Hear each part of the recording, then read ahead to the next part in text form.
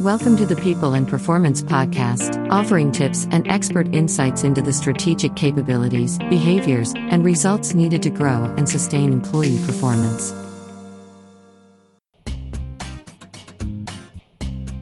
In this episode, we consider some data-backed L&D strategies to boost employee performance.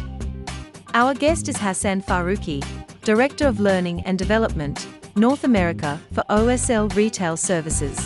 Listen as we ask what performance looks like in the retail industry today, and how to successfully create L&D programs that can increase your bottom line. Enjoy this conversation Chris and Bill had with Hassan. Hey Hassan, it's great to have you here with us today on the People and Performance Podcast. Thanks for having me, Bill. So let's get straight into it then.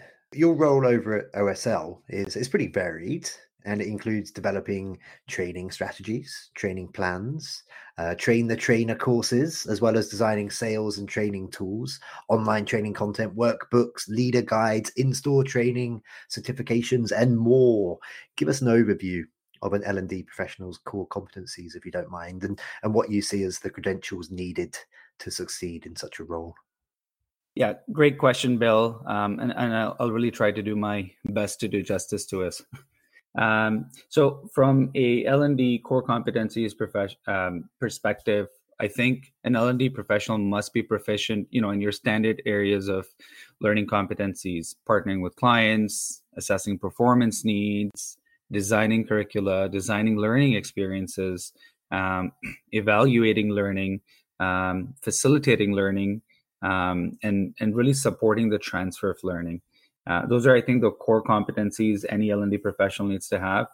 In addition to this, I also think what makes a very well-rounded L&D professional, that I believe, is that they must have great communication, have solid organizational awareness, understand what the organization is doing, be really good at researching, have exceptional organizational skills, and have a perpetual enthusiasm to learn and really be proficient with technology as it pertains to e-learning tech. So understanding how LMSs work, LXPs work, being able to use authoring software, the Microsoft suite of products, so on and so forth. I also, from the second part of your question, credentials, I definitely say it helps to have some level of formal education, whether it's college or university level, in any field. Human resources or psychology, I feel, fit really well for the job that's at hand in terms of learning and development. And outside of that, while I don't think it's totally required, designations such as CTDP, that the Institute for Performance and Learning offers, the CPTM, as well as a few others, I think they add value and certify that the individual has a strong level of understanding of the L&D role. But certainly it's not a deal breaker. It's not an absolute requirement to have these. Excellent. That's a great overview. So thank you for that. So next question for you. What does high performance look like in the retail industry? So again, really good question. I'll try to do justice to this as well. I think today's retail landscape has completely shifted. There's so many products out there. And for me, it all boils down to excellent customer experience, excellent customer service. And so reps and associates that are able to deliver that, to me, are the ones that are performing at their highest possible. Majority of the things that you buy in store today, including groceries, in fact, you can now purchase online or do, in-store pickup or curbside pickup. So the key differentiating factor for me that I really believe makes me want to go into a store and make a purchase is really being able to spend quality time with someone and really receiving that level of customer service and the willingness for someone to help me. And I think more now than ever, especially, as things have evolved over the last couple of years, I think it's become a lot more pertinent to have these skill sets and to ensure that the reps are performing and delivering on that customer experience for sure, to ensure customers continue to come back into retail stores. Yeah, I like that. I think it's, as we look on from the HR side too, it's employee experience as well. So just making everybody feel good and in tune with where they're at and welcomed or belonging, as we heard in another podcast that we did a while ago. So now let me ask the question. So as you've gone through your experiences here, how has managing performance and professional learning changed in the last couple of years? And I want to ask you this question: has it changed for you as a result of working from home for some of your people? So let me answer the second part first. I think the work from home piece, definitely, I think there's more use of technology now than there's ever been before, to really close the learning gap, especially since face-to-face or instructor-led options have become more limited or more difficult to deliver on. The experience has become more challenging because it's not the same experience to deliver or facilitate content over Zoom or Connect or WebEx or whatever other platform companies use today, as it would be in a classroom setting or in a conference room or perhaps a meeting room that people would book. So things have definitely shifted, and I think it's a learning curve for both facilitators from an engagement perspective, as well as the learners from a learning perspective. From a managing performance piece, yeah, you know what? I think it's become a bit more, definitely become a bit more challenging, especially if remote work is in play. I know, folks are now going back into work or going back into retail stores. So I think managing performance has shifted a little bit, and the traditional mindset of doing your semi-annuals or semi-annual check-ins or annual performance reviews, I think those companies that are continuing to do that will struggle if they're not already struggling to from an engagement perspective, and as you said, Chris, from a belonging perspective. I think I can speak to our organization. We've migrated away from that, and we've moved more towards regular quarterly check-ins and doing assessments and talent assessments and making sure we're constantly communicating with people. And that has changed the way the outlook, the way people perceive the organization, as well as how people perform in the organization, because they're getting consistent feedback, not a once or twice a year sit down with their leader, letting them know things that they should be improving on. So I think the performance management piece itself has changed, and it's become a lot more agile. We're doing away with the traditional ways of doing check-ins now.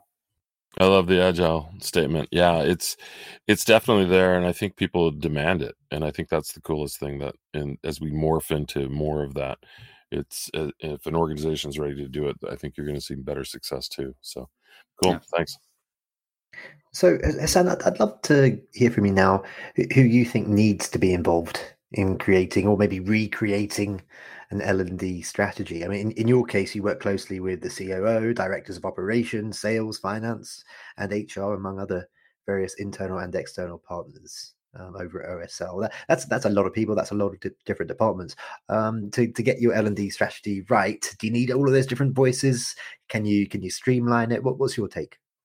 Yeah, so I think L&D is critical. Any organization that has an L&D unit, that team is very critical to the success of that organization. So I think from a learning perspective, a lot of this is driven. When you think about the retail space or even the non-retail space, the end consumer is the learner, right? Could be any level. It doesn't matter if they're at the field level or all the way up to the C-suite. People need to continuously learn. So as we talk about, it's probably a different question, but talk about, learning organizations or organizations that want to become learning organizations. Everybody in the organization must be willing to expand their capacity and get better at things and really become solid in their role, and obviously continue to build capacity within their role and beyond. I think it's important for the L&D folks to really have a strong seat at the table, be able to work with multiple stakeholders. So from a strategy point of view, outside of the members of the L&D team that are constantly tweaking and tinkering with the strategy, you definitely want to make sure you always have a sponsor for things. So that's where I start. I always start from, connecting with my COO or CEO or a managing partner and saying, here's what we'd like to do. Here's the direction we'd like to take. So make sure you have a sponsor, somebody backing you up, and then they can help you deliver the message as well. And then stakeholders from various disciplines, as you had suggested, operations, for us, human resources, loss prevention, finance, go-to-market, doesn't matter.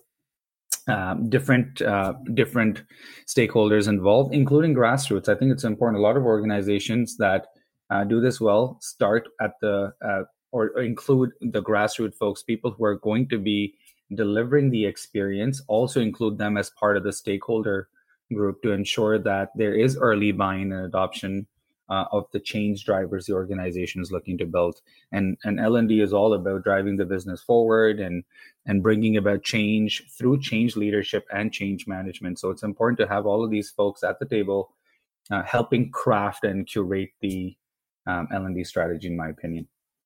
Hassan, thank you so much. Well, it comes to that point in our session here that it's time to wrap up, and we ask every one of our participants in our podcast series the following question. From a culture and people processes perspective, what does a high-performing company mean to you? From a people and culture perspective, a high-performing company to me is one where people are constantly pushing new boundaries and where employees feel a sense of belonging. That term resonates quite a bit with me. A lot of companies are out there, really writing up their diversity and inclusion strategies, especially with the latest recent events that have happened over the last couple of years. But I think for diversity, it's physical attributes, inclusion is, being asked to dance. So the analogy that we usually give within our organization is, diversity is being invited to the party, inclusion is being asked to dance. For me, belonging is wanting to dance, and there's a huge difference. You could be asked to dance, but wanting to dance is a very different feeling. So having that sense of belonging is very important. And I think from a culture and people process perspective, I think that is what creates a very strong, high-performing organization. Okay, super. This interview's gone very quickly, Hassan. Before we do finish off for today, what's coming up for you? What's the big focus for the next 12 to 24 months when it comes to your role? And also, how can we learn more? How can folk connect with you? Yeah, absolutely. So the big focus for me, my team, our organization continues to be driving learning through technology. We really take advantage of technology. And while I say that, I'd like to add make the experience more human. I think with technology, people assume the technology will take over, it'll take care of things.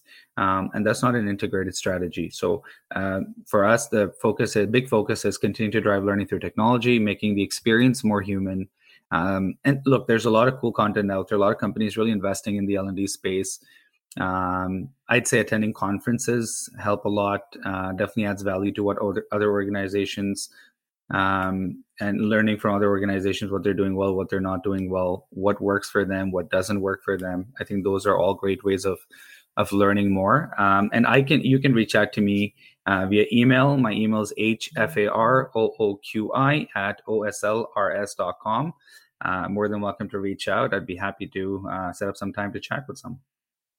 Awesome. Well, I've really enjoyed today's chats. Thank you so much. I'll leave the closing words here to my esteemed colleague, Mr. Buehling. Well, thank you. Hassan, this has been excellent. I love your diversity of thought as we've gone through the different pieces on L&D and performance management and, the strong forecast of the future where we're going here, especially in the retail space. But I think it also applies to everybody else too, putting together an L&D process and program.